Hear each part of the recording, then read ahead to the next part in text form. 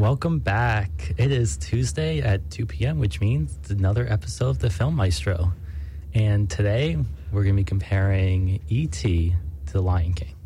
I'm very excited. So this is the first time we're actually talking about what we're actually going to do, because we said last week we weren't sure, and we were just going to decide. And I think we decided probably Thursday.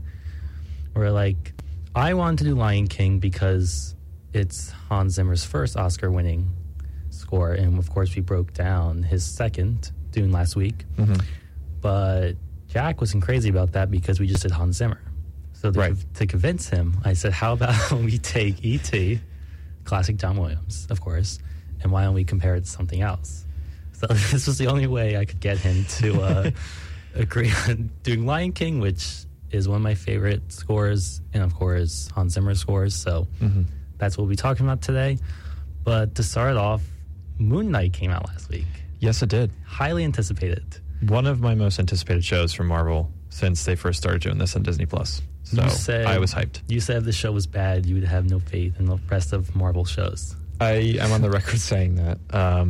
Mainly because this was the first and only one to seem to promise a traditional structure of show where we get a pilot episode that sets him up as a character, the main character, and kind of takes his time to set up the world. And I think it did that very well.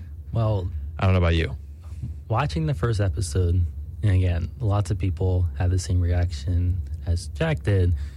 There was no mention of any other character in the Marvel universe. There was not a single that I could see, a single MCU tie-in at all. Maybe an Easter egg somewhere, but I didn't catch anything. Yeah, nothing that pops out of you like, okay, this is where it fits into the timeline. Apparently it's right after Hawkeye or right around the same time, I think. You know, it was very difficult to look at Hawkeye in the first 5 minutes when we saw the Avengers movie of the Battle of New York and be like, I wonder where this fits in. Yeah, you were like, oh, I immediately know when, this is a flashback, but B, when this is going to fit into the timeline. Which I will say I loved that little scene. We saw Hulk, we saw Hawkeye from a different angle. It was cool. It was very cool. Yeah, just so you know, we actually had secret cameras when we filmed the Avengers in 2012. Yeah. And we actually saw a different angle in Avengers Endgame too. Yes, we did. With I think it was Loki saying, can I get that drink now? Something like that, because he got the Tesseract, which is how the whole Loki spin-off series started. So Marvel must have hired basically secret camera guys to take different angles to be 10 years from now when we make a show about Hawkeye, because we're going to get the show, we have something new to show everyone. Yeah, they were thinking that far ahead, which wouldn't surprise me from Kevin Feige, but yeah, I guess they were. The first thing I want to say about the show was the CGI is not great. Yeah, it's a bit unfinished. It feels like they were rushing it by a couple weeks. I don't know why. The truck chase scene. Mm-hmm. Again, minor spoiler. It's not really anything crazy, but yeah, I guess we'll put a light spoiler warning out there in case you haven't seen it. We'll be talking about generic plot points. We just had again, there's any action show or movie ever. Something rocks fell onto the road, and it was just It was very violent, though. I don't know if you got that vibe. Yes, it just felt more like a soft R-rated movie in terms of the action. Yeah, so it kind of reminds me of Alita Battle Angel a little bit, where I told you have to watch that still. Yes, I still have to watch that. It's on the top of my list. But because they're all robots, they can get away with cutting off people's heads and having serious injuries. Right. And for this, I got the same vibes because, again, this is more spoilery probably than anything else, but part of Moon Knight's powers is how he imagines from the audience perspective of this other guy taking over his body and then killing people, I guess the way to put it. There's a split personality thing that they have. So I think the main character Steven, who we meet, they're both played by Oscar Isaac, who plays the main character. Steven has a British accent. He's in London. He comes across as very anxious. He can't hold a job. He's very late. His whole life seems to be out of whack.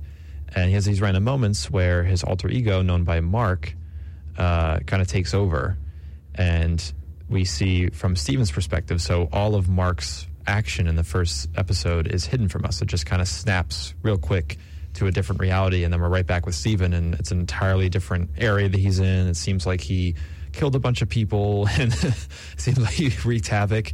But Steven doesn't remember that because it wasn't actually him doing it. So that's kind of the setup that they have for it. Right. So because we don't actually see on screen him killing or badly injuring these people, we just see them on the ground or with injuries. Right. They can put the violence up much more because we're not actually seeing him doing it to someone, which is a great way to get around that.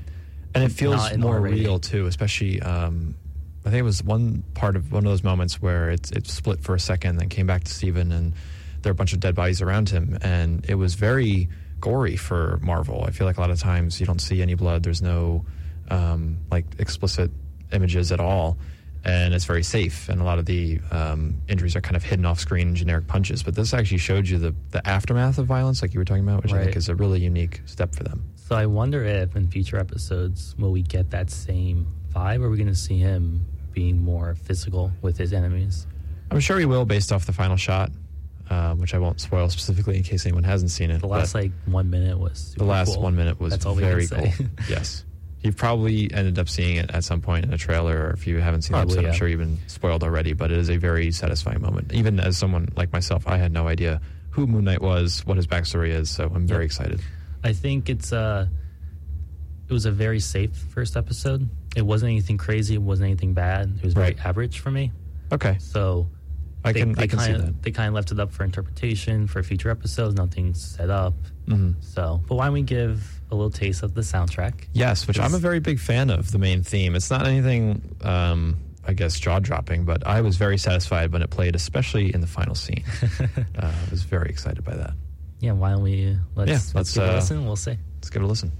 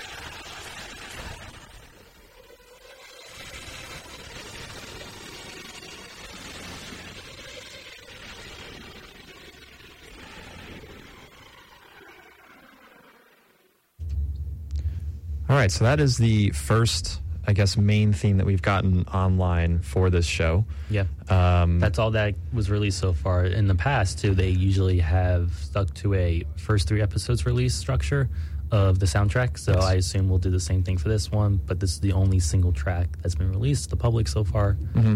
There's a little bit of a different rendition of this that plays at the end, but I really like the main theme that's in there. It's very, I don't know what the word is, very, I guess it feels like it's inspired by more of the Hans Zimmer wave of film scoring today, where it's very percussion heavy, very horn heavy, but sounds fun. You know, it's fun. It's sort of light. Like you said, this episode doesn't really do a ton of giving you stuff to grab onto. It's a lot of setup. It's a lot of stuff left open threads, which I like that because it keeps me invested for the rest of the show. But I can see how, for Marvel's sake, it doesn't really give you enough to catch on to what Moon Knight is right away. So I was a big fan of the choir. Yes. Because we don't hear that too much in film scores today. But in the middle, it almost sounds like someone's screaming at you. It's too much for me. Yeah, I can get that. It's a lot immediately. I think the score would have benefited a little bit more from some change dynamics. Like it starts off maybe a little bit softer and then builds. But yeah, I like it a lot. I'm looking forward to how they continue. I think it should be really cool when they get through all 6 episodes. Yeah, it is unique. That's the thing. It doesn't sound like anything, at least I can think of, in the other TV shows we've gone. So that's always a good sign, right? It's a good sign. And do you have, now that we're talking about, I guess, the Marvel TV scores, do you have a favorite score from any of the TV shows / miniseries that they've done on Disney Plus so far? So that's a great question. And I feel like I know your answer. It's fun. It's not. I think you think I'm going to say Loki. Maybe that wasn't my Honestly- first choice. Honestly, though, for you. they're very solid. But Mhm. honestly, I very much enjoy not overall one of the main themes they play in the credits for Falcon and Winter Soldier because Okay. it's a rendition of Henry Jackman's main theme. Oh, I did not even notice that. I'm glad that they put that in there because Henry Jackman's music, as much as I'm not a gigantic fan because it does deviate from Alan Silvestri's score for the first Avenger and all the 3 Captain American movies, I do really like what he did, especially what you've shown me so far from both Winter Soldier and Civil War. You know, now that you brought that up, I think we should give a quick little sneak peek of this track because it's very cool. It's Yeah. short too. Might as well. And then Let's do it. I'll see if you can recognize how similar it sounds to Winter Soldier, how they stole from it. Of course, it's Henry Jackman himself who does both. Right. But it's very cool. I'll show Yeah, you. let's do it.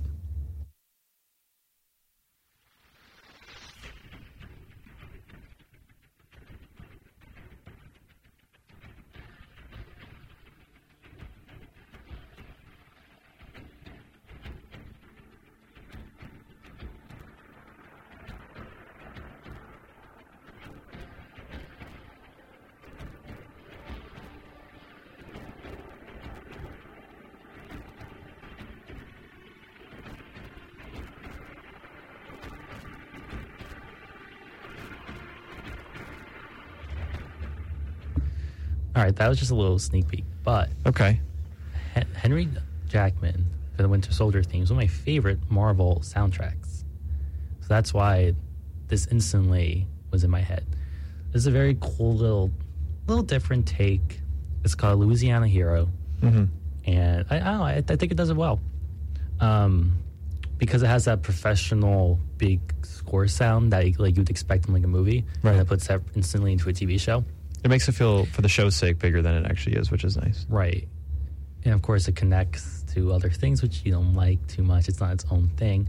But I mean, it did give Sam Wilson like his own backstory, which we haven't gotten, which was great to see, I think, for him. I liked a lot of what personally. that show set up in the beginning. The first 2 episodes, I really liked it a lot. There's nothing wrong with it's a very much one and done show for me where like I'll watch it once, be like, I'm happy I got to see this, but personally I'm not going to watch this again. And that's not bad. That's okay. Yeah, sometimes you need that, especially for, which everybody bags on the MCU, and I do too. It's beyond impressive how the level of fan engagement they've been able to keep for Right. so long because of stuff like this, because of the show, in particular Falcon and Winter Soldier, just kind of filling in a spot that needed to be filled in, giving 2 characters much needed set up and build up for future installments. And it was, you know, it might be at the moment something that's just, this is fine, but like you said, it's just as important for the sake of the entire universe they're setting up as anything else. Yeah. And I would say runner-up would most likely be Loki.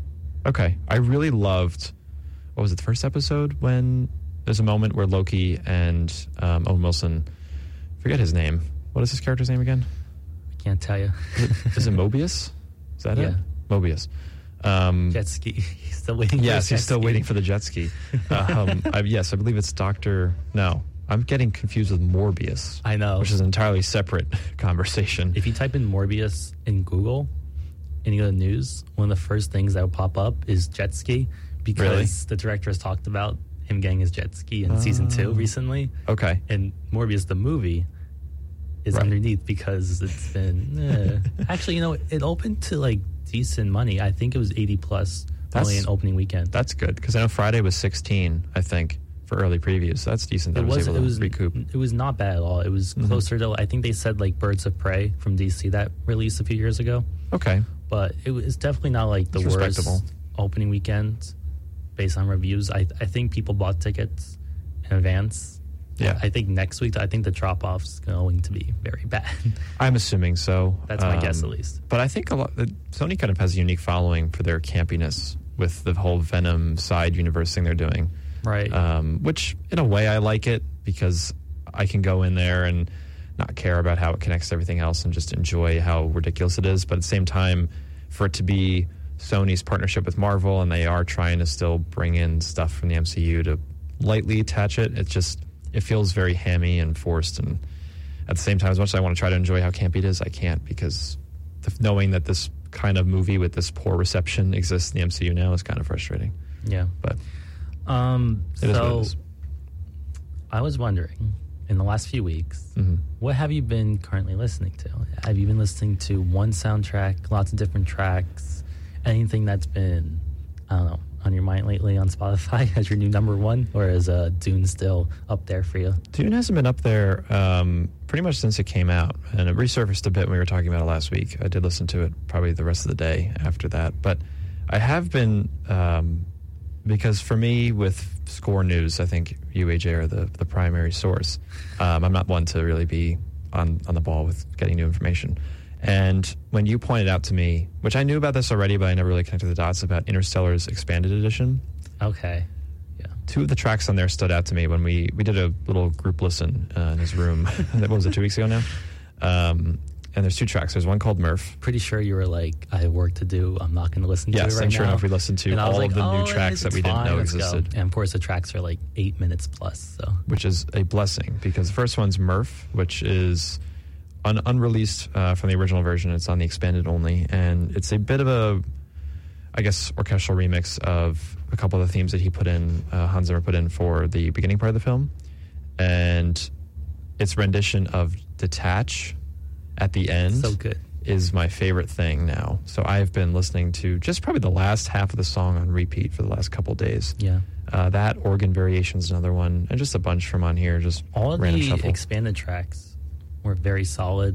It was like they weren't, I don't think they're from any like particular scenes. They're just, it's just like, extra. It's just a theme and then like some bonus material in the beginning and end, kind of, like you said, with like Detach. But right. I don't know. The Detached segment feels a lot more orchestral than what we got in the film. The film feels a little bit lighter, which it works for the scene, but I really love how he wrote that section for Murph. I'm a big fan, though, of that release. Yeah, I'm loving it.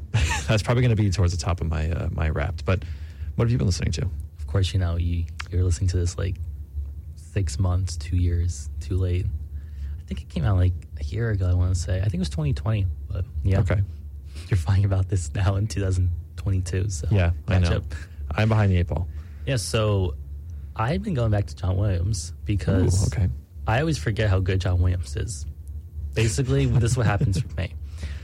I listen to something from Hans Zimmer. I'm like, oh, you know, he's amazing. Listen to all of his music. I'm like, oh, yeah, John Williams is good, but Hans Zimmer is like newer, you know, because he does all recent stuff. And I'm like, wait a minute. Did I listen to something from John Williams? I'm like, no, he is the best. And I've been listening to some of his concert albums in the last few from the last few years that he has done. I think one was in Vienna. It's called, and it's a great track list, all of his classics, and mainly because I want to go see him in concert very, very badly. So what do you do when you can't get tickets? You go listen to a past concert. Yeah, so that's what I've been doing. That's awesome. I have not really given many of his concertos a listen. I probably should. I have not yet. And even just some of his concert albums, but too. But he did write that, so... Yeah. I mean, it should be pretty interesting to listen to at some point, but it's not like... It's not from a movie, so... Right, so you don't have the emotional connection to it. I'm pretty sure it's like 30 minutes total, so I don't think it's too long. It's not bad. So. Yeah. Let's be a good, you know, like car listen, like on the way to school or something, not that we drive now, but at some point, especially over the summer, I would always either a podcast that can practically lull me to sleep, just so it's noise, or it's a longer John Williams track. That's my go-to in the car. In high school, like when I would get on the street of my school was on the bus, I would listen to Porch. If you know what track that is. I do know what track that is. You know what that is, right? Yes, with Thanos when he sits down. One of my favorites from all of Marvel. And I would time it, so when the bus stops, the track would end. That's awesome. So I would stand up and be like, I'm Thanos. That's pretty cool. I wish I thought of something like that when I was going to school, because I had a really long bus ride. And on the bus on the way back would always be like the sad blues. It'd be like Time, anything very sad. Be like, what am I doing with my life? Why am I, stuck at school all day? I want to get back. It'd be like that. Existential crisis at 3 p.m. Yeah. So it's time to introduce, like we said, E.T. versus Lion King. Yes, it is. So I think the structure is going to be Jack's going to give us everything we need to know about E.T. Okay. I'm going to give lots of facts about Lion King. We're both going to fill each other in, of course. Cool. And put little things that we both didn't know here and there, and then we're going to compare them and see which one we think is better and why. All right, awesome. So, do you want to start it off? I can start it off, okay. Sure. And would you like to play some tracks throughout as well? Yeah, let's do it. Cool. So, E.T., the extraterrestrial, released in 1982. I believe it was Williams' fifth collaboration with Spielberg, if I got that right. I believe he did Jaws, I trust you. Close Encounters, and then Raiders. Oh, maybe it was fourth. It was fourth time. Regardless, it was well into their collaboration. They were pretty much well established. And for me, for 1982's sake, it is between three films for my favorite score from that year. It's either this, which I think reigns champion, Wrath of Khan by James Horner, which is very strong as well, and then The Thing by Ennio Morricone, I believe, which actually, not to deviate from E.T. too much, but that film was nominated for several Razzies at the time, and yet it's one of my favorite horror movies. Anyway, sidetrack.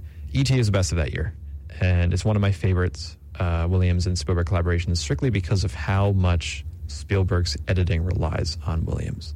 The entire ending, pretty much from The Escape. So there's a really awesome track, which I will play an excerpt from, because I think it's Williams' best written work, which might be a bold take. That's a very bold take. But once I first heard it, which I can't tell you the exact time I first heard it, but ever since I first played through the whole track and listened to the finale, which was actually well after I saw the film. And I watched the movie, it didn't really connect with me as much as I probably should have, and the music didn't sit with me for some reason, probably before I was really paying attention to films. But when I went back to listen to it, probably a couple of years later, and I heard that ending, I started kind of studying how Spielberg did it. And he cut together the entirety of the final escape through the goodbye, matching cuts to the music exactly. And I was like, this cannot have been he edited it and Williams went in and wrote music for it. It had to be the other way around. Sure enough, that's correct. He had to go in, he cut the scene basically to give Williams something to work with, and then Williams went off and wrote this beautiful 11-minute, pretty much an opus at that point. Have you seen the behind-the-scenes video of Williams and Spielberg? I feel like I have for something. I don't know if it was for E.T. So I was doing some research the other day, Okay. And it's funny you say that because that's exactly what I saw in this cool collab behind the scenes. Mm-hmm. It was Williams on piano, and he was kind of playing the main theme, Right. and it was Spielberg, and they had a little screen, remember that time, was the best big they could OLED in that displays, time. yeah. And you could hear Williams like, should I cut it now? When should I go to this? Just like exactly what you're saying. Right. And they, like you said, tied That's it up awesome. perfectly Yeah. to get this amazing scene. Because there's a couple cuts in particular. Glad you brought that up towards the end when Elliot's saying goodbye to E.T. And it's very emotional and very classic Spielberg. And there are moments where we cut to Elliot's face, and it's a beautiful performance from the actor. And it's just so perfect to cut on a beat and then listen to the horns explode as E.T. lifts his finger and says, "I'll be right here." There's just fantastic stuff. So right about what you say with that, did you know that this movie was shot all in order? They didn't have a shot list for this? I did know that, but I didn't know it was every scene, which is insane. That's what I was checking. I was like, there's no way. Right. So, if you're in film school and they tell you, oh, you need a shot list, well, Spielberg's telling you, no, you don't. Spielberg's like, we're just going to read the script. But so the reason it was crazy how they did just that. like what you're saying with this ending scene, was to have a real reaction when E.T. left Right. from the kids. Yeah. And I think that was a really good decision because all of them are attached to this puppet at that point. We have Drew Barrymore. I believe Henry Thomas plays Elliot, who's in a bunch of horror films now. His career kind of resurfaced, which is good. He looks exactly the same, by the way, just 50. Very strange.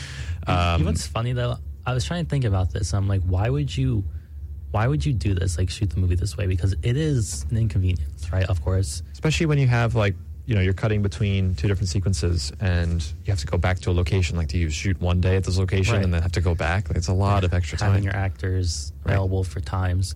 So I want your take, then I'll tell you my take. Why do you think he thought this was the most important thing for this final scene? I think he valued the emotion more than anything else, which for a director is kind of half the job. As much as he was obviously on board with camera and getting all the lighting right and setting up every sequence and blocking, I think bottom line his focus was we need the kids to be as real as possible, and the only way to do that was shooting in chronological order to give them that story that they could actually live. But I don't know if you have a different take on that. Well, of course I agree with exactly what you're saying, but another take, and this is kind of,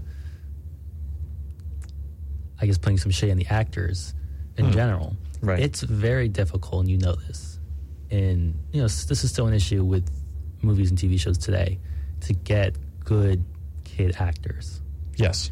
It's very possible you watch a movie and the worst part about it is unfortunately the kids acting. Right. Or they try to, you have an adult and then you try to get like a flashback scene and it's like the kid and it's like, Yeah, and they always do a very good job with appearances, I find.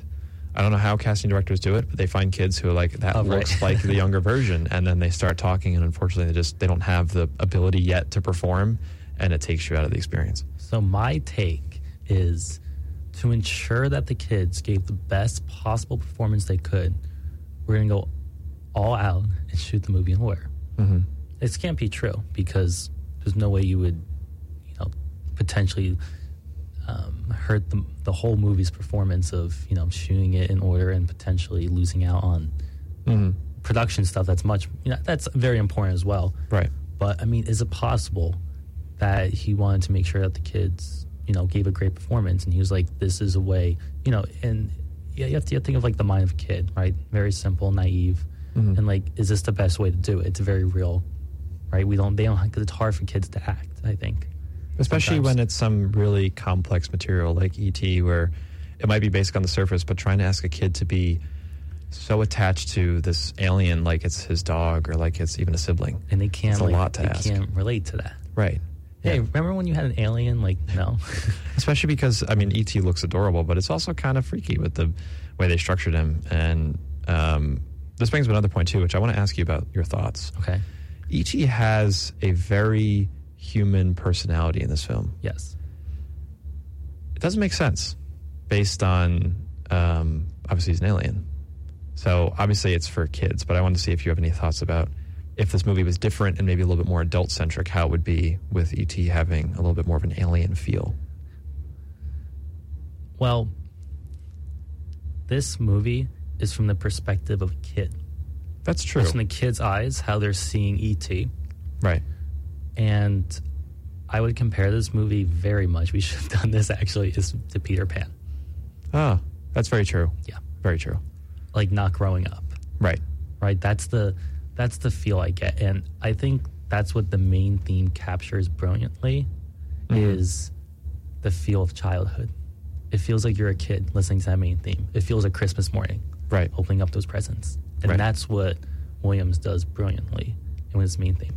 Yeah. And as much as I think his main theme for this is a little bit as close as he possibly could get to plagiarism for himself, there are moments throughout, not necessarily the main renditions, but where you'll hear the motif kind of casually on a few select instruments here and there just throughout to kind of hint back at their central relationship. And it sounds very much like Star Wars, very much like the main theme. And as much as I like that it still has its own identity, there are moments where I'm like, ooh, that is Star Wars, exactly. Because sometimes he'll change it just a little bit, and it sounds exactly like the main refrain. So, as much as I love Williams' music, and I think this is his best, maybe not his overall score, but mainly it's the last piece. That's my favorite. I really like the theme. Why don't we play something? Let's do it. What do you want to do? Maybe we can start with, I kind of want to save the last piece for last, just because. Okay. Maybe we can do, I believe it's Far From Home, which is the first time... Spider-Man? Yes, we're going to play Michael Giacchino now. No. Far From Home, and I believe that is the first time that E.T. has a moment to look out over L.A. and realize that he's no longer home. Well, I'm going to spoil what you want to do, and I'm going to start with playing Flying. Oh, well, classic. Yes, that's a better choice. And then we can go right into that. Cool. Sounds good.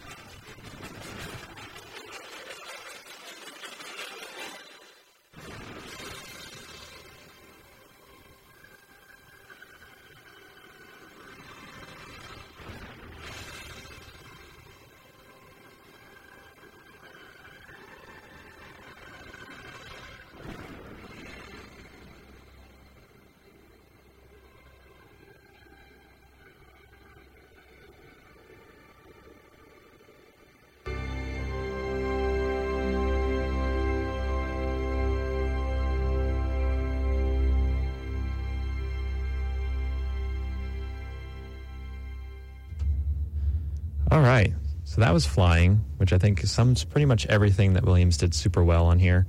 I really love how he starts that off, especially with this cool little whimsical string arrangement with some flutes to set up the main theme, and the main theme kind of takes off in flight, which brings up a really cool point about the famous moonshot. Well, there's two flying scenes. Yes, you're right. There are two flying scenes. This scene was actually when they're getting away from the police. Is that when this plays? Yeah, and then there's another track, and that's the one that's called like Over the Moon or something like that. Okay, and that's when it's just Elliot, right? That's the famous shot. That's the famous shot. So be careful. Yes. Don't mess this up. This is very important. Okay, so there are two moments. Let's talk about two. The first one is the famous moonshot. That's the first time E.T., while he's in the bike, hidden under a little blanket in the basket with the famous shot that's now the poster, we see Elliot kind of take off on the bike, and he's confused and he doesn't know what's going on, and we see E.T. focusing. And it's a really great moment with a brilliant shot of him flying over the moon. And Spielberg is on record saying that without Williams' collaboration, that scene would have felt kind of dry, which I agree. If you ever watch that scene muted, it seems kind of weird. Something's missing. Sure enough, it's the music. I don't know if brilliant's the right word to describe this over the moon shot, because this shot is one of the most important shots in film history. So you think I underestimated it? Yes. Okay. I thought you were going to say it wasn't very good. I was like, how dare you? But no. Yes, it is one of the most important for Spielberg's career, because this, obviously Raiders already put him on the map as being a very good action director, but this made him something more.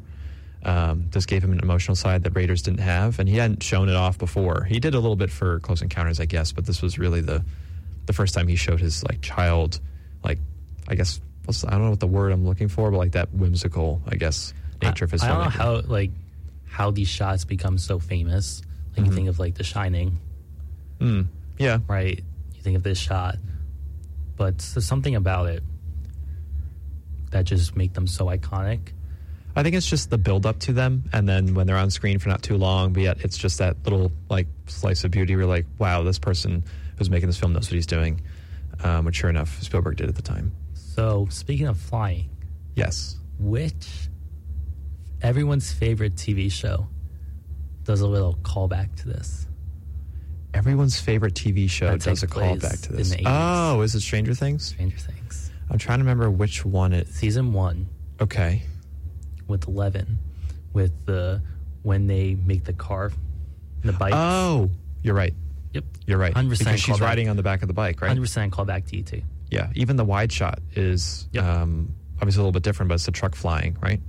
Yeah, I didn't even really connect the dots on that, but yeah, you're right. It's very much so a direct visual reference. Yeah, they knew what they were doing. It takes place in the 80s. So yeah, and I love that first season. After that, I like season 2, but it starts to go wary, and then season 3 becomes a mess. But hopefully, season 4 kind of brings it back for Stranger Things. But yeah, definitely a lot of influences. I have to break that down too. Might have to. I really love the score for that, especially the first season. There's some really cool stuff on there. A lot of synth work. Yep. So you had another track that I kind of spoiled your moment a little bit. But yes, but honestly, I really like how Flying set that up. This is Far From Home, which is not Spider-Man. Not Spider-Man. Yeah, not Michael Giacchino. This is 30 years older. And this is the first time E.T. is both running from the government officials, who are never really explained, again, because it's from a kid's perspective, so they keep it light with the details. And it's a really great moment where we get a random motif that's never heard again, and it's E.T. overlooking L.A. I believe it's about 3 minutes in, one of my favorite little bits from the track, or from the soundtrack as a whole, outside of the main theme. So let's give it a listen. Okay.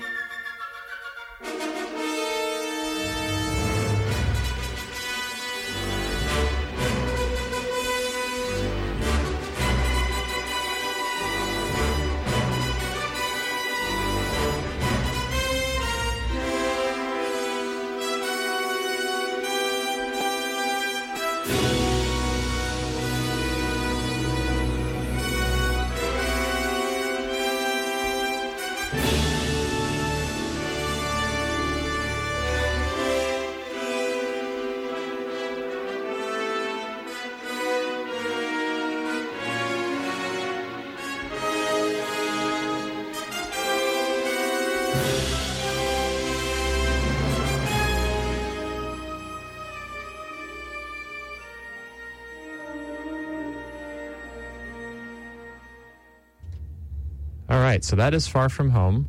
Again, not Spider-Man. One of my favorite little motifs in there, again, right around 3 minutes, it's a moment when E.T. is running through the forest in a very Spielberg fashion. We only see a silhouette and the lights from the flashlights of the government officials tracking after him. And he gets to this clearing, and he can see all of the suburbs out ahead of him. And it's a very, I guess, poignant moment for the beginning of the film. We don't see his face, we don't see his reaction, but the little kind of sulk move that they give the puppet of E.T. Kind of tells you all you need to know about how he's realizing at that moment that he's not home, and he's far away from home, hence the title. So definitely a really fun track, I think. It hints at a lot of the themes that are going to come later in the film, especially the villainous theme, which is developed a little bit later and becomes very, I guess, almost violent with some percussion when the government officials kind of take over Elliot's house. But I don't know if you have any thoughts on what we just heard. You know, you said, what was that word you just said? Government officials? Yeah. And think of Stranger Things? Yeah, I'm telling you, you're right. We already knew that Stranger Things was based off of pretty much everything Spielberg, but it is probably the closest to an E.T. type story, I guess. Yeah. A little bit more than you thought, so. Yeah, I never really connected the dots, but sure enough, it's there. Not the best track on the album for me. Yeah. You like it's very high favorite of mine, but it's not the best. You like some of the different tracks, of course. Yes. I think my favorite is probably the famous scene. Yes. Right? I think I know what you're talking about. Everyone does. Yes. So it's called Over the Moon. Mm-hmm. It's very short. It is short. It's 2 minutes, 12 seconds. Okay. So we'll give it a go. We'll go from there. Awesome.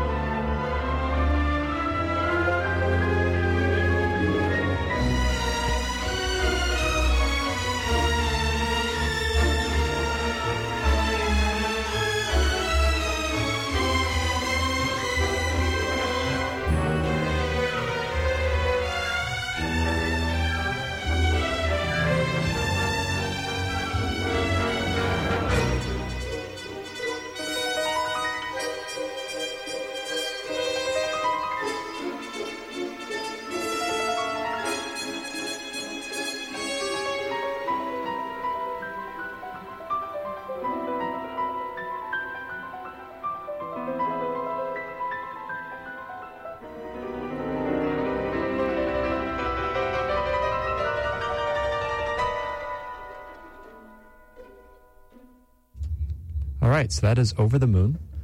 Featuring potentially the best scene in film history. Yes, also some awesome piano. If I could ever learn a song on piano, it'd have to be this piece. Hands down. It's not all on piano though. So you would play like the in between parts. They would have a orchestra. Then they would point to you. You'd play the first 10 seconds. They're like, all right, that's good. Switch back. It's like back and forth. But talking about this film a little bit more, it's in the National Film Registry, right? Yep. Yeah. As of 1994. Ooh. Now, okay. I'm not sure if this is saying much, because do you know what other movies also in this fun little set as well? No. Shrek. Is it really? Yep. Huh. Okay. Is this the Library of Congress registry? Is this something else? So it's like basically the next generation will open up this and find all these movies for them to play, and Shrek's gonna be on the list. I could see why. It's one of the. I think didn't it win the first animated feature Oscar? I don't know, but it's Shrek. It's funny. It is true. Yeah, the fact that Shrek is in the Library of Congress is kind of ironic. But Yeah, I mean, I'm glad this film will be kind of, I guess, immortalized for all of time, as long as we still have digital media in the future, which I know we will, but still, people will be talking about this film forever. It definitely deserves it, and a scene like that, Over the Moon, is just, it's the icing on the cake for the movie that's already timeless, maybe a little bit simple for some people, I think, especially in Spielberg's filmography. It's not the most hard-hitting film, but it's got to be up there. It's E.T. I think another question that's always fun to think about is Empire Strikes Back came out before this. Yes. And we 2 years had before, another puppet-like creature in that. We did. So is there a correlation here? Is there some inspiration for sure, you think? I think so. I think the ability for film to be based on a puppet kind of originated from Yoda, which we were talking about, by the way, for the puppet, for anyone who doesn't know Star Wars very well.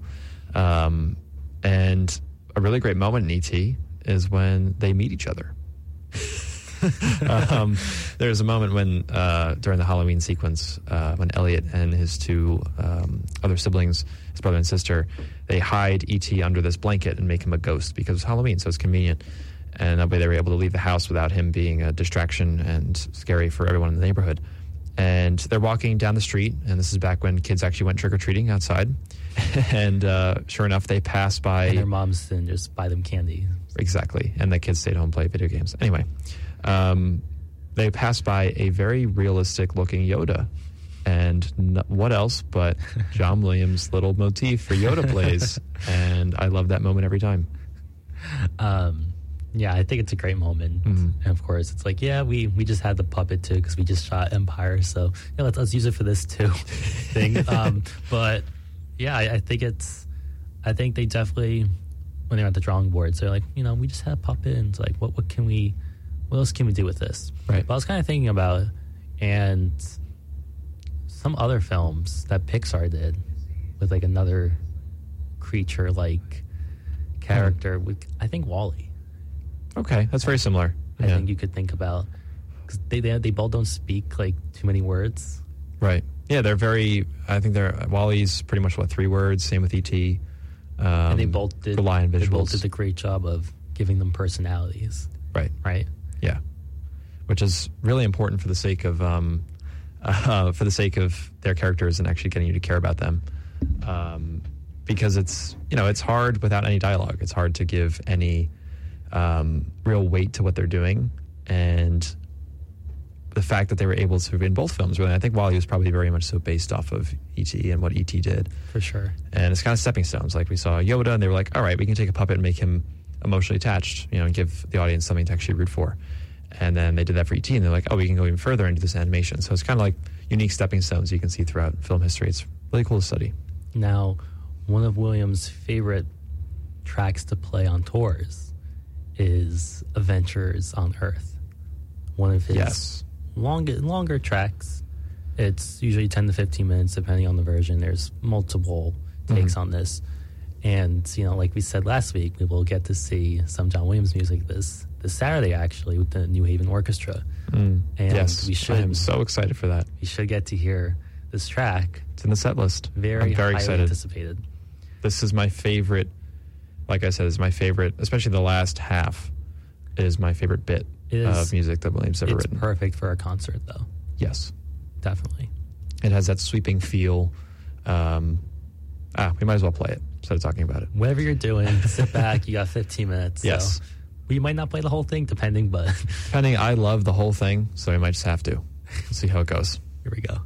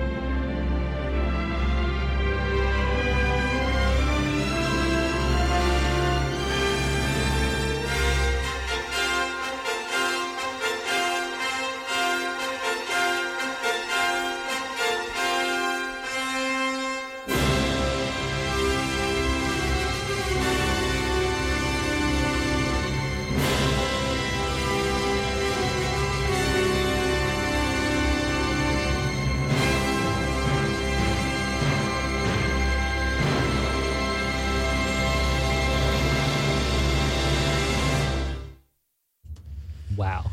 Yes. I'm not Wow, I was sure right. if anyone's still listening from that 15-minute break, Yeah. but if you are, we love you for Yes, staying we with appreciate us. you for staying, because that piece is probably one of the most impactful pieces. And I would say it's the most impactful piece that John Williams has ever written, I think. It's hard to argue with that. Yeah. And I can't wait till we see this potentially fully in live concert Saturday, which is awesome. But even if we get like little snippets of it, I will still be very happy because it's start to finish perfect. Right. E.T. is something we probably could talk about for a long time. Yeah. We definitely could. But we do have to move on because we have more material for today. Yeah. So if you guys were bored before, we got some tracks coming up, so something a little more interesting. Yeah, we'll have a little bit of a fun banter back and forth. So do you want to start it off? I can start it off. Yeah. Okay. Why don't you do Definitely. it?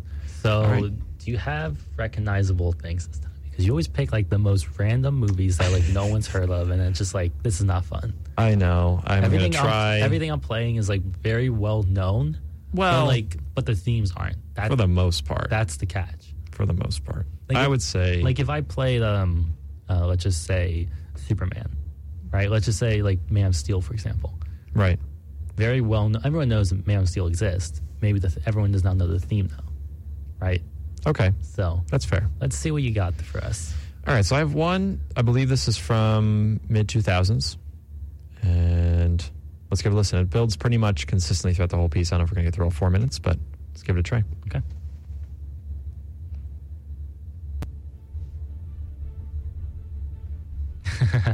Easy. You know this one? Of course. The trick is which version, which I would not get. It's Angels versus Angels v Demons. It's the Da Vinci Code. Yes, it is. And this is... it plays, I think there's 3 of them, or whatever it is. It plays in like 3 different movies. There's 3 movies. And this is the first one. This is from Da Vinci Code. Easy. Yeah.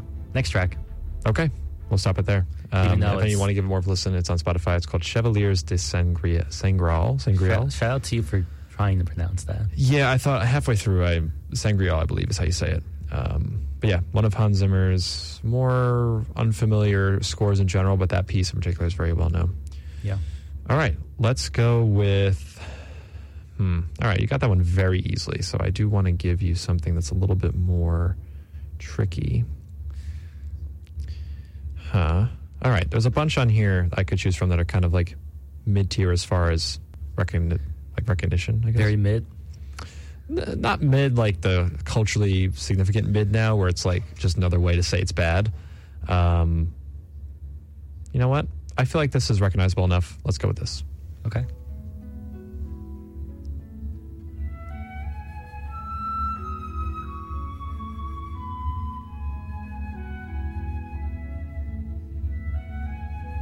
From the 90s. Big budget? No. Not action. You know what I would guess is Titanic. I don't know Titanic score that well at all. Not Titanic. It sounds like that. Like for some reason, I could imagine Titanic. This is like very family oriented. I've heard this before. Do you want me to tell you? Keep guessing. Is it Disney? Don't know, actually. Okay. Not sure. Is it a cartoon? No, it's a live action. Okay. I would say, very popular composer around this time, 1993.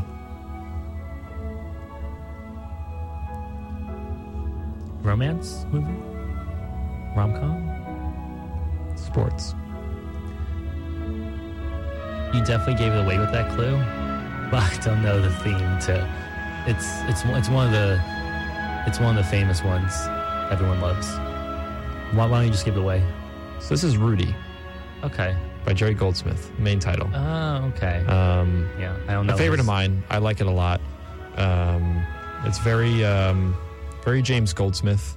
Yeah, I don't know his style too well, so it's that was a good one. It's kind of like I want to say knockoff because it's not a knockoff, but it's I don't know. It's very John Williams-esque as far as he likes his old European orchestra, but he's really good with themes. Really good with themes. Anyway, that's some tracks for my section. Let's go to yours. I'm excited. Okay, so I'm not going to give you any clues yet because I want to see if you can figure it out. Okay. But here we go. All right, let's do it.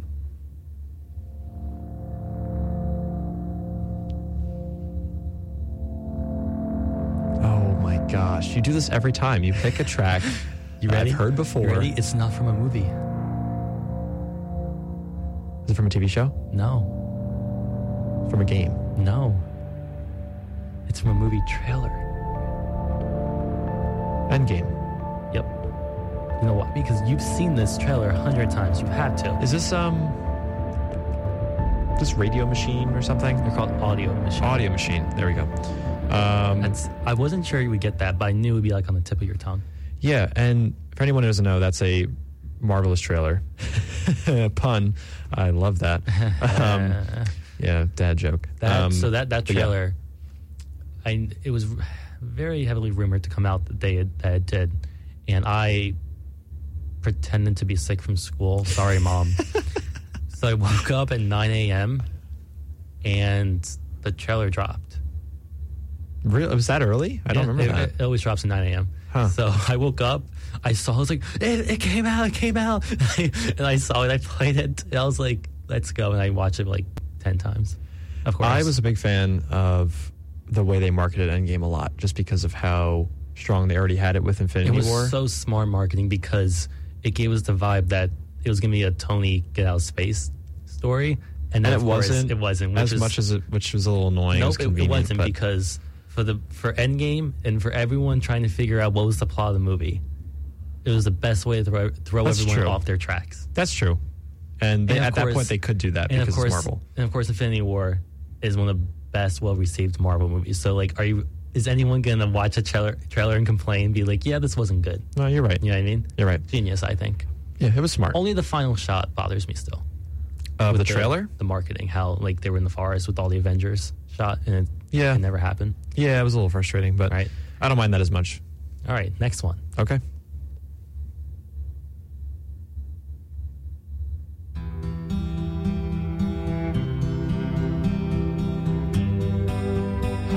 I know this too. Man, you do this every time. Is this from a movie? Yes. Okay.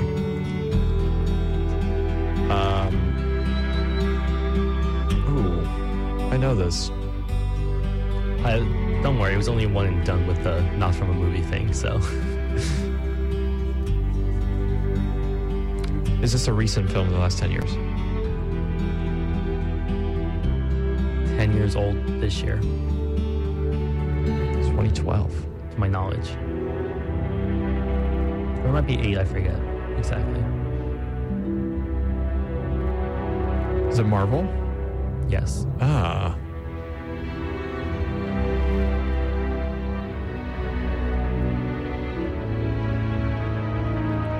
Whose style is it? Not Silvestri. It's so Alan Silvestri. Is it really? It is. Oh my. That's not. You okay. failed. Lily, Avengers? Yes. How?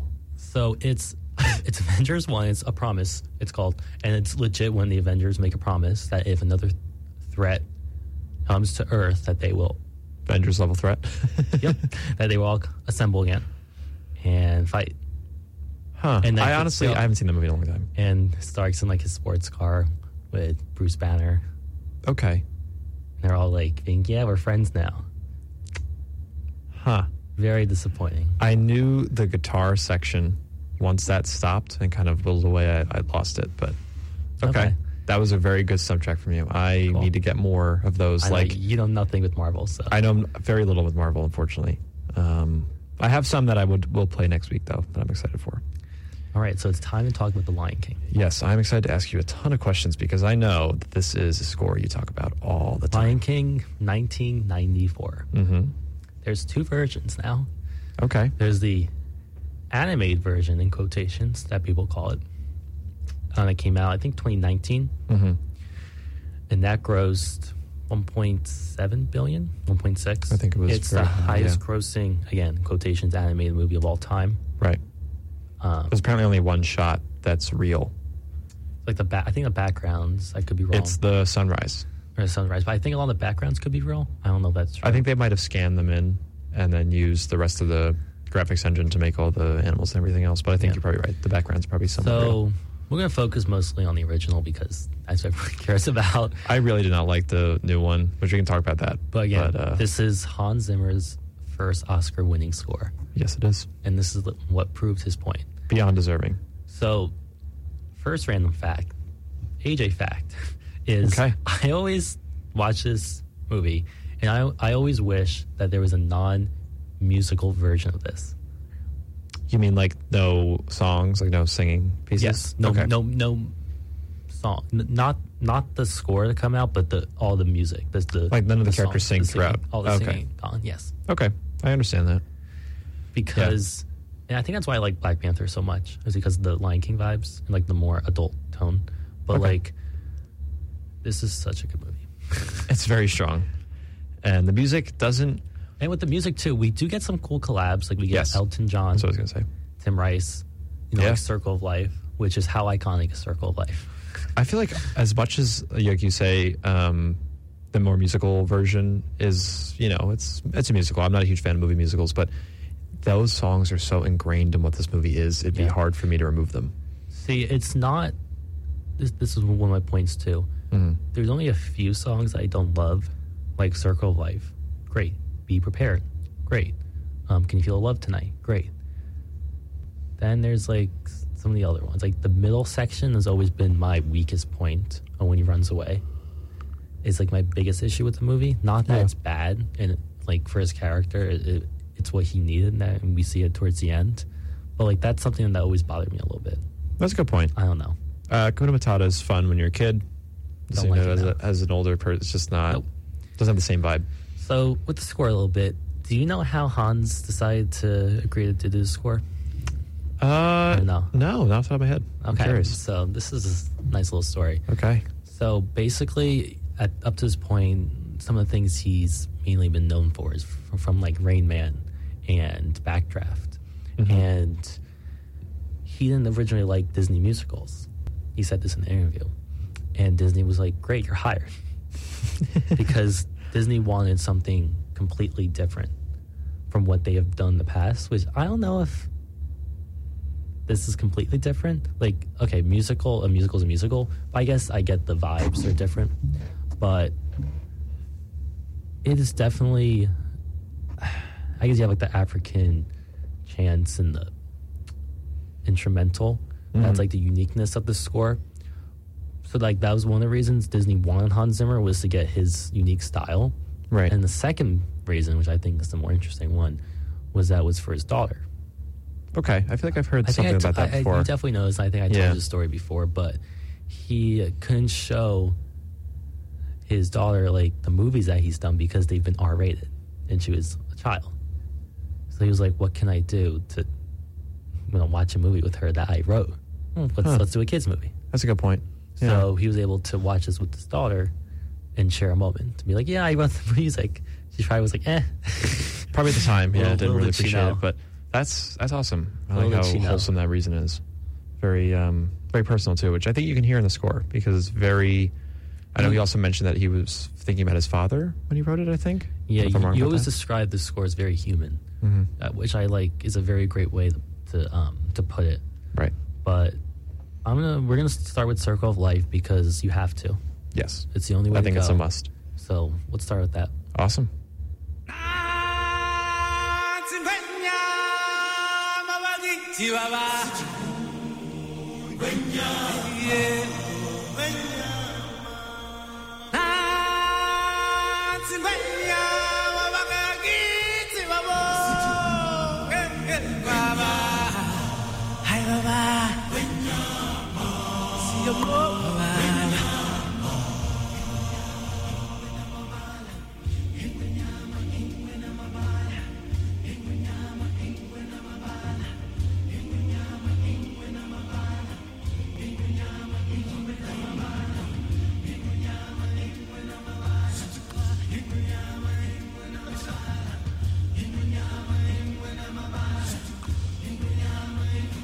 From the day we arrived on the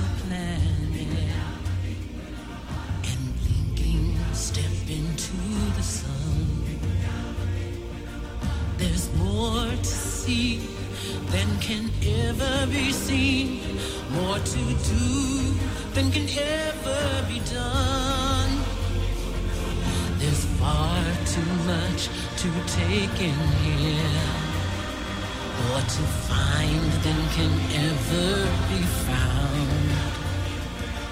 But the sun rolling high through the sapphire sky keeps great and small on the endless round. It's the circle of life, and it moves our soul through despair and hope, through faith and love, till we find our place on the path unwinding, in the circle of life.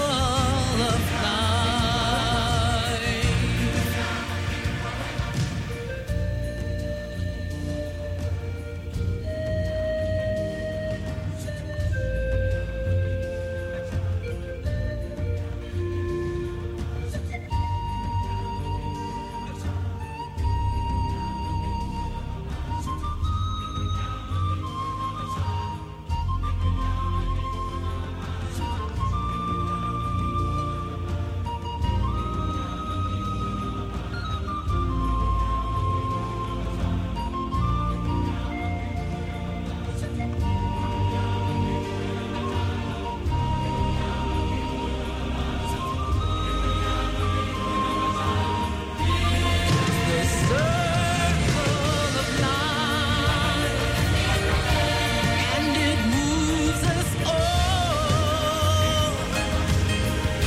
through despair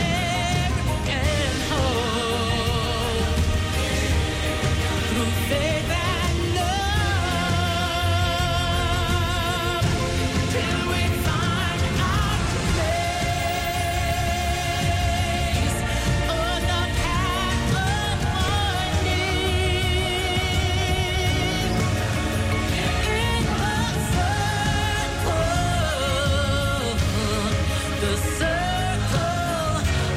in the circle of life. Simba. Yeah. I think that was pretty good, actually. That was good. Yeah. Even without any distortion. It's good. Yeah. I was a big fan of that. I don't know Obviously. if you can say that's... If you say that's bad, then, like, you shouldn't be sitting in this room.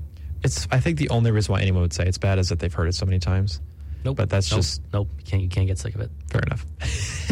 So, one of the biggest changes between the original and the 2019, Most unfortunately. most unfortunately, was that they cut most of Be Prepared, which I love that song. And again, I just talked about how much I hate the songs, but Be Prepared is one of the ones I like the most. Yes. And One of my favorites too, especially Jeremy Irons. It's perfect. we don't really know why. So, like, upon doing some research, just like many films from, 90s, 80s, 70s, was that scene of Be Prepared was very much based on the 1935 Nazi propaganda film Triumph of the Will. Okay. That just kind of shows like 1934 Nazi Germany. So was this Disney trying to stay away from this, or was this strictly... Now, you remember, too, Beyonce has a new single. It's called Spirit. Yes. So That was played it- during the movie, right? Yes. Yeah. So I think it's when he like runs back to Pride Rock, I believe. But do you think this was because of them trying to throw away some things they did in the past, or do you think it was just trying to just let them use new music? And of course, Disney's not going to come out and say, Right. this is the reason why. But like, people have said, is this the reason? And it's one of those things that's like, I could see it both ways. Of like, because it's a theme with Disney Plus too. They try to push away these negative stereotypes or things they've done in the past that might not align to today's values and traditions, with like warning messages and stuff like that. But I don't know. I don't know. What they replaced it with was very sad. Yeah. And that's the worst part about it. Is it's a halfway done approach to that song, because they did have "Be Prepared" in it, right? We basically get Hyena chants for like a minute, and then Scar starts like screaming, and then like random lines, and then he says "Be prepared" once, and then pretty much ends. It's like under 2 minutes. It's very short, and the setting too was like a dark cave, right? No real lighting or anything, right? It was just around a circle. It was different, yeah. It definitely was nowhere near the magic that the original had, but this hurts me the most because I wanted to love the remake, but the remake just wasn't there. It's just the fact that they remade it too was kind of sad, because they've just been on that wave. I think ending with Mulan most recently was the last one they've done. I think it's just not necessary. What makes me the most mad is that it made money. I know. A ton of money. Nothing more than me wants the movie to flop, so then it doesn't. They stop remaking movies and do original ideas. Right. Because once it made, whatever, 2.6. Right, I think it was 1.6 or 1.7. Yeah. 2.6 it was 2.6. That'd be nuts. But 1.6 billion, then Disney's like, this is a gold mine. We're going to keep on doing this. Yeah, and they're right, because people do go out and see it. And as much as it's harmless to do that, it's sad that the House of Mouse can't really come up with anything else for live action besides just reliving what they've done before, or taking what they've done and put a new spin on it. Like with Cruella, as much as Cruella might have been cool, it's still not original IP. So it's just sad. Yeah, I mean, Cruella was actually a little bit different because it was like her character's origin. Mm-hmm. It was a cool idea. The Lion King was a shot-for-shot remake, and there's no other way to put it. Right. And it was just lazy, and you could totally tell it was just for money. But moving to more positive facts, it's funny because, again, I watched another interview with Hans Zimmer about the score, and it seems like I think you mentioned this before, how humble he is too about it, but he hasn't, I don't think he realizes how much people love it. Because he said when he was going on tour originally, the one you went to, how... there's always a grudge. Yep, always. Yeah. But he said he didn't realize how much people loved it and how much it brought people together. Mm-hmm. And he forgets that people love The Lion King. Besides Inception, it got the most fan response from the crowd by far. If you watch any concert videos, I'm sure, and you can tell us since we had a kind of a quieter crowd, but I know what you know from Prague. People, yeah, it's enormous. Had a great reaction, I'm sure, to hearing that. Yeah. So another fun fact, I don't think you know about this. Ooh, okay. Is that, did you know that the 1994 movie was mostly recorded on synthesizers in the studio? And no, I didn't know this at all. In 2019, when he recorded the new cut, he actually used a real percussionist, and he had a drum kit circle when he was recording it. So funny enough, as much as we want to hate on the new one, from the soundtrack, he did something a little bit different. I kind of like that too. I know you're gonna be all in with those drums. So. Yes, because I am. I have played the drums in the past, and I like it a lot. Especially modern pop is kind of the biggest culprit of this. Just taking a trap beat or taking a drum sample and just throwing it in there, and it's entirely inhuman. It's very robotic. But the fact that he was able to bring a whole group of people to actually play, because the original sounds great. Yeah, even the way he did it. And it's funny because this kind of takes us back to Dune a little bit. How he went to Home Depot to find the sound he wanted to find. And this shows, once again, Zimmer putting in the effort to getting the sound exactly how he wants it to sound. Right. Yeah. And doesn't disappoint. Yeah. And he could have been lazy. And it's not very lazy. It's really just what works. And that's kind of that's Disney's philosophy too. But he could have just, copy and pasted most of it. Yeah, but he went out of his way to actually get some real musicians in there and make something happen again, which was awesome. But again, now going back to the movie, the best thing about this movie is, one, the animation's beautiful. Mm-hmm. You're talking about the original, right? Yes. Okay. I would never say anything good about the new movie. Yeah. And the emotion they were able to create with these animals. And that's what the new one ruined. Yeah. Right? You have Mufasa's death scene.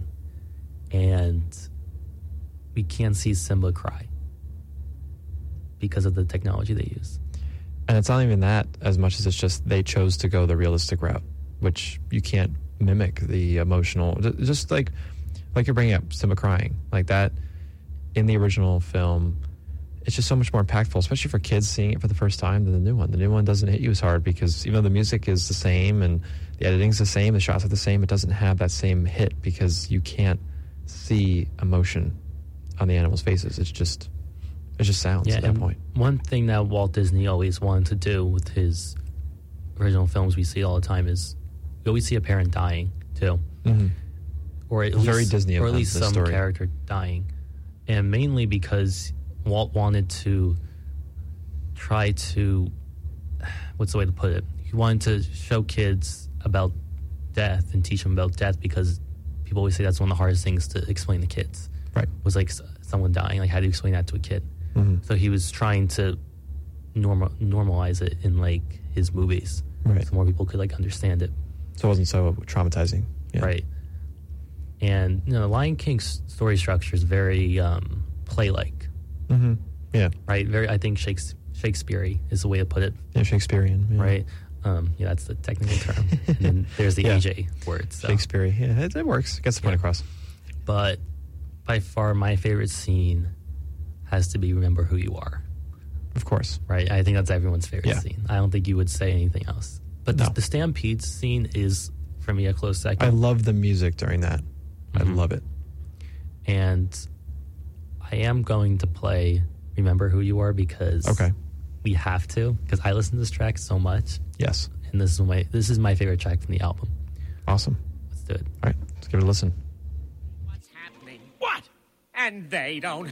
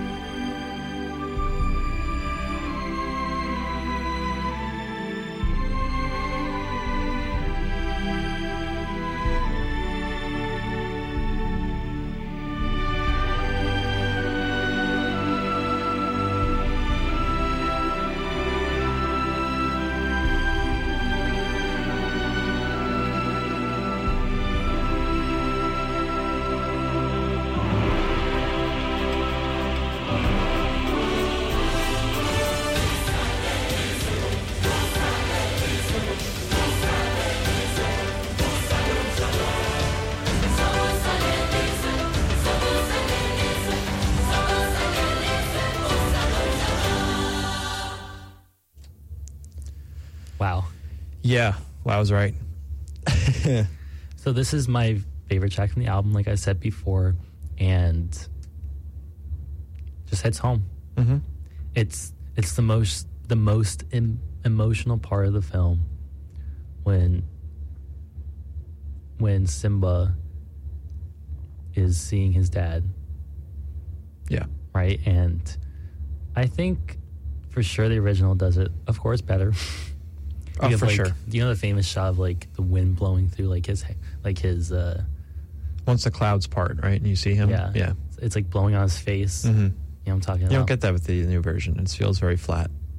Mhm. It's all the eyes. The eyes, the original, the His eyes bright, get very white, big. very white, Yes. very big. It's just so much more expressive than the new one, hands down. And also, I think one of the biggest film strength is Scar. Scar is a very good villain. Yes. He's of course, he's an iconic Disney villain. Mm-hmm. But he's also evil. Like, he's just straight up evil. Yeah. I like how the film doesn't tell us why he's evil. He just He just is. That's just is. him. Yeah. Right? That's just, Yeah. he's always been that way. He's always the weird uncle who becomes more than that by the end. Yeah. And it's fantastic. They don't to try to watch like every justify time. his backstory. Right. Like, that's what Cruella does that people don't like. But Yeah, it doesn't need it. You don't need to know Scar's. It makes him more intriguing as a villain. You don't know his backstory. right. Yeah.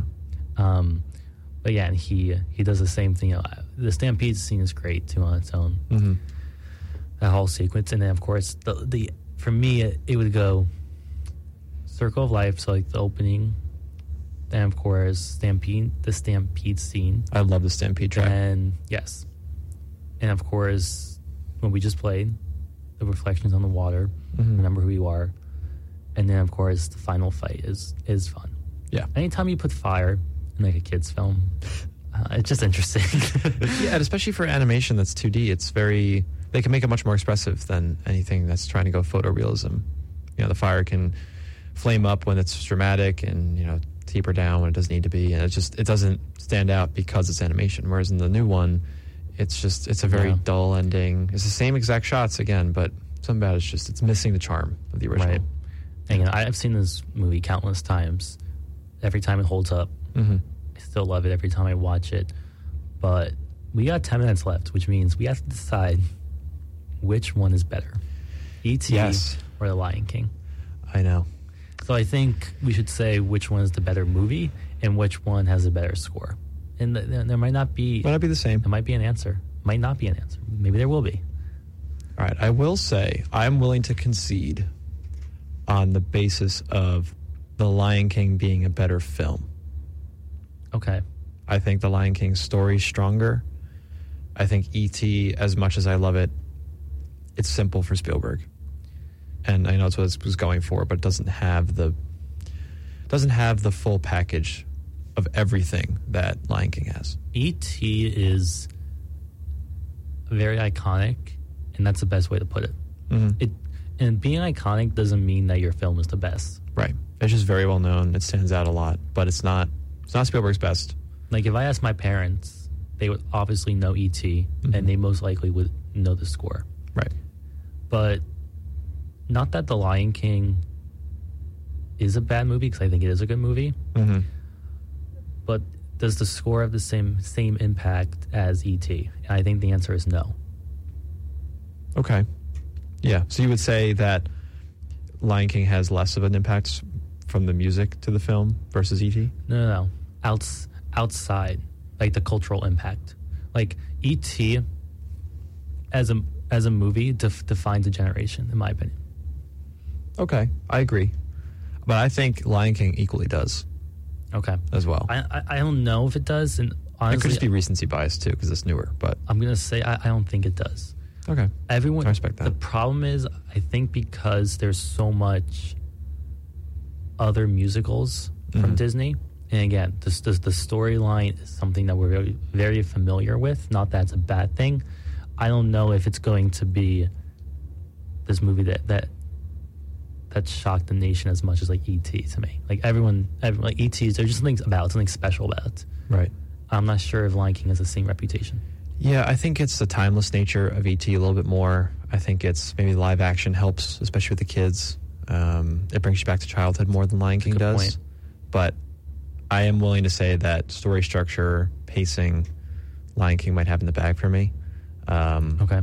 But I will not concede at all about E.T.'s score. E.T.'s score is up top. It always will be. So what I'm going to say is Yeah. I think E.T. has the better theme, but not the better overall score. Okay. I can agree to a certain extent.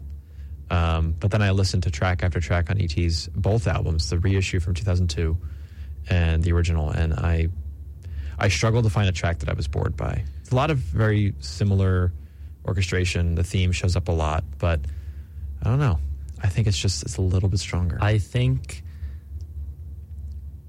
trying to fight over these two is very difficult. It is. Because it's okay for them to both live in their own world and Right. both be good. Exactly. I don't think one needs to be better than the other, honestly. But if I had to choose one, this is the question. Like, Yeah. if you had to choose one. Yeah. That's Right. for me, really, yeah. And I think I said this before, but I have not seen E.T. from start to finish in a while. Mhm. Whereas I have sat down and watched The Lion King more. Right. So that might say something too. Okay. But I don't know. They're both very good in their own way. Yeah. And of course, like, you can bring up the argument, which I think is stupid, but I will bring it up, in terms of like effects and like watching it from like 50 years from now, how like animation's going to hold up versus like live action. In a way, yeah.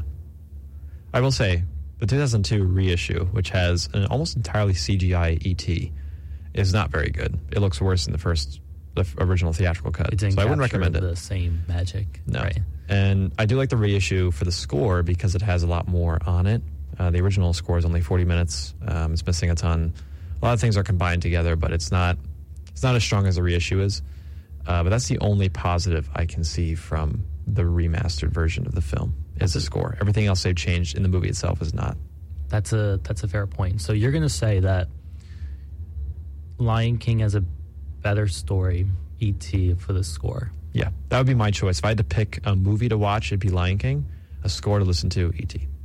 For me, I think no doubt for the story-wise, I would pick Lion King as well. Mm-hmm.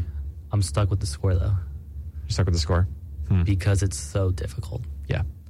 But because, for the sake of time, and of course, I do have to choose one, Yeah. I'm going to pick Lion King. Okay. Lion King sweeps. We'll agree to disagree. And sure enough, Lion King will sweep the story category for our breakdown, I guess. Yeah. Yeah, that was fun. I enjoyed that. Yeah, we definitely really very much broke down both films. Yeah, and I think it was a justified comparison, as much as on the surface it might seem like, why are you comparing these two films from different decades, different Yeah. styles, but they have a lot of emotional weight, and at least from my perspective, they both define the childhood generation that watched them at the time. Right. Both those generations know E.T. as one of their definitive films, and I think that kind of shows how they've stood out from the crowd. Right. So why don't we tell everyone what we're going to be doing the next few weeks, or at least next week? Yes, so real quick, we will be planning for the rest of our time here at Quinnipiac for this, I guess, first season of the Film Maestro. We were talking, AJ and I, and we have decided to compare the Star Wars prequels Oh, no. and Lord of the Rings. Oh, no. We will have to break down both, so we will probably designate next week and the following week to the prequels, all three films. So and then the episodes 1, last 2, and 3. Yeah, Phantom Menace, Attack of the Clones, and Revenge of the Sith, Yes. one of my favorites. of course. One of mine, too. And then Lord of the Rings, 1, 2, and 3. We'll probably break both of those breakdowns across 2 episodes each, so 2 for prequels, 2 for Lord of the Rings, and then a big finale versus A big fight. big fight. A big We will get debate. physical in the studio. There will be some hands thrown. I guess I'll say that. Possibly. Possibly. If we both agree, which I feel like I'm already leaning one way, I Howard could be Shore entirely changed. versus John Williams. That's the matchup of the century. Oof. That's bigger than any MMA fight that I know. It's going to be intense, but you're definitely going to want to listen to the next few episodes because it's going to be crazy. That's all I'm going to say. They're all going to build. So definitely be here next Tuesday and for the next couple weeks for the rest of the At semester. 2 p.m. 2 p.m. Always. Yep. That's all we got for today's episode of The Film Maestro. I've been AJ, I'm Jack. and that's all we got for you today. Until next time.